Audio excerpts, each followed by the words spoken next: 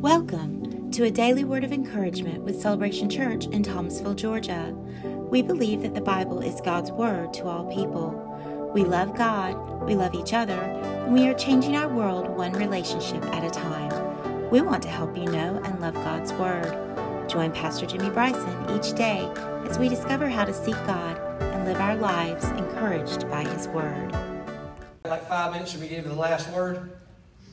We've been from Jonah's call, Jonah's fall, Jonah's stall. And if we are Jonah sometimes, we go into a stall. Now Jonah's, what's that last one? Jonah's hall. Not H-A-U-L.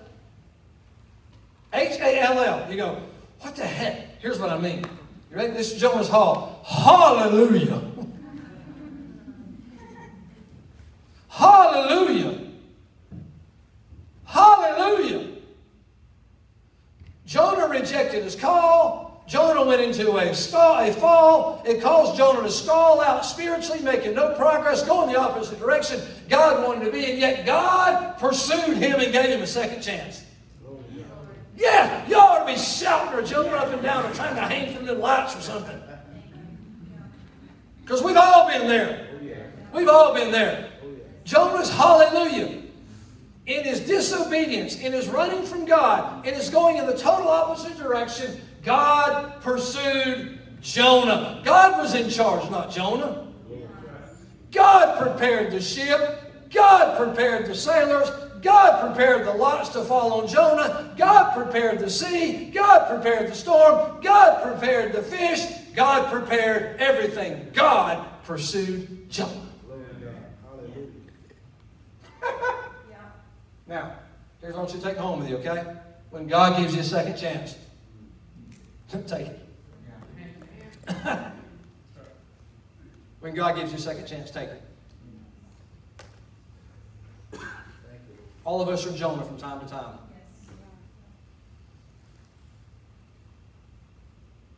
God gave David a second chance. God gave Abraham a second chance. God gave Joseph a second chance. God gave Elijah a second chance when, after Carmel, he wanted to crawl into a hole and die. God gave him a second chance. He wanted to die, and God gave him a second chance. God gave Jonah a second chance. If I said the name Ron Washington, does anybody know who that is?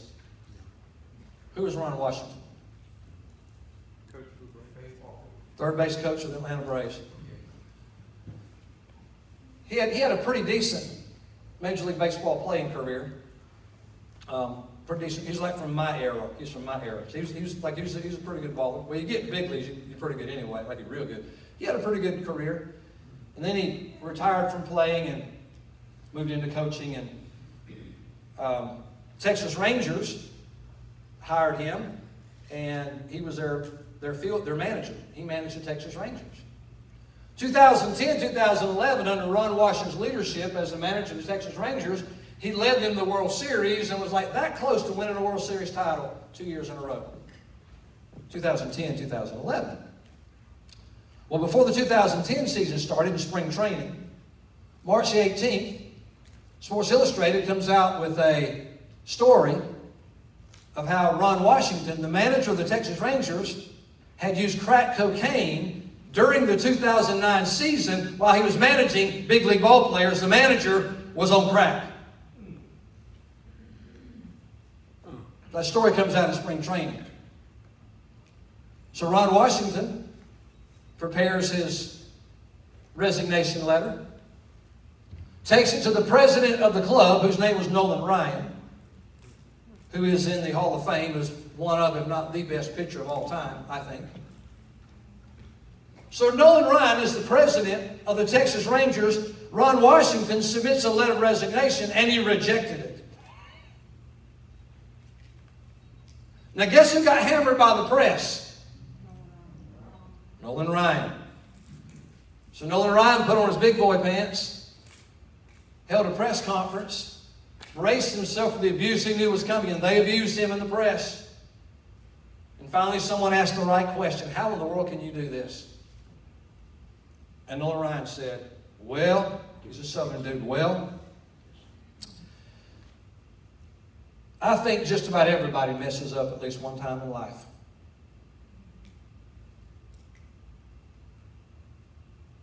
And I think when people mess up, they deserve a second chance.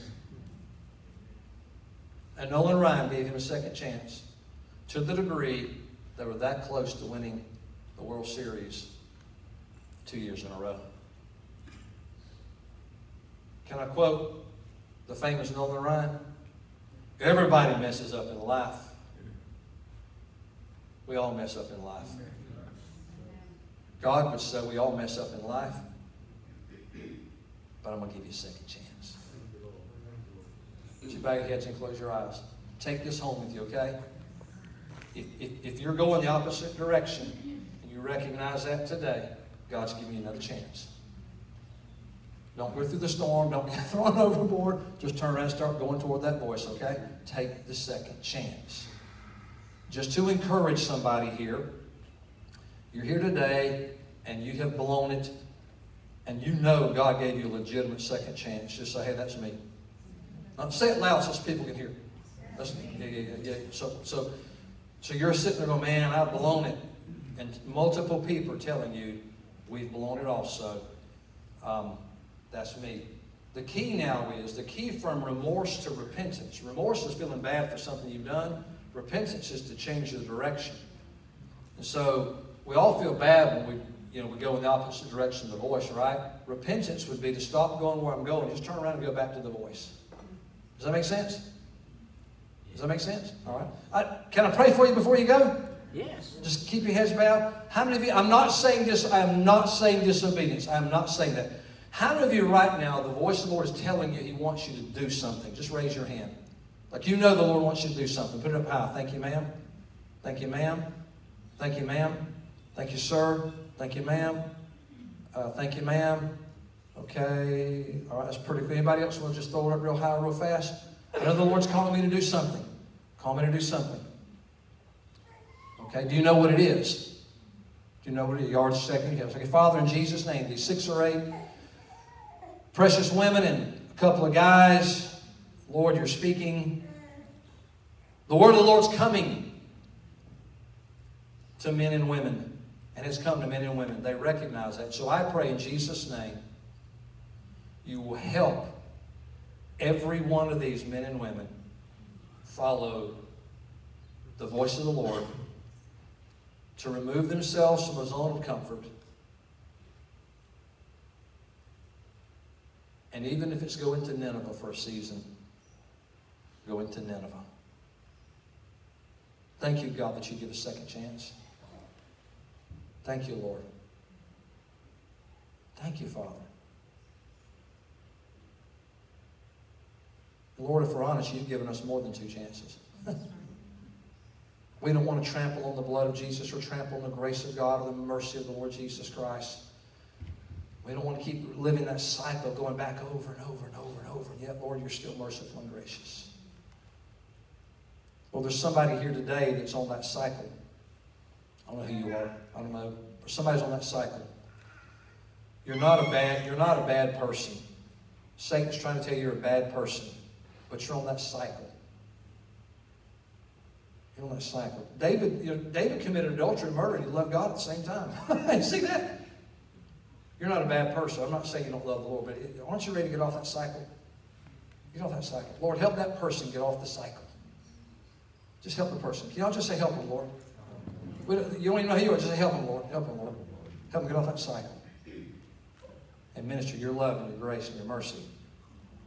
In Jesus' name. Amen. Amen. Hey, I was looking for something. If y'all stand before you, I was looking for...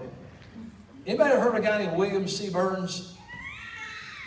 William C. Burns lived in Scotland about 300 or 400 years ago. And he was moving from Scotland to China as a missionary. And one of his buddies went up to him just before he departed to go to China. And he goes, so you're going to China to convert all the Chinese, right? Like, sir, you're going to China to convert all the Chinese, right? And Burns said, no. I'm going to China for the glory of God. Amen. Let's don't stay where Jonah was. Let's live our lives for the glory of God. Amen? Amen. Y'all can do that, right?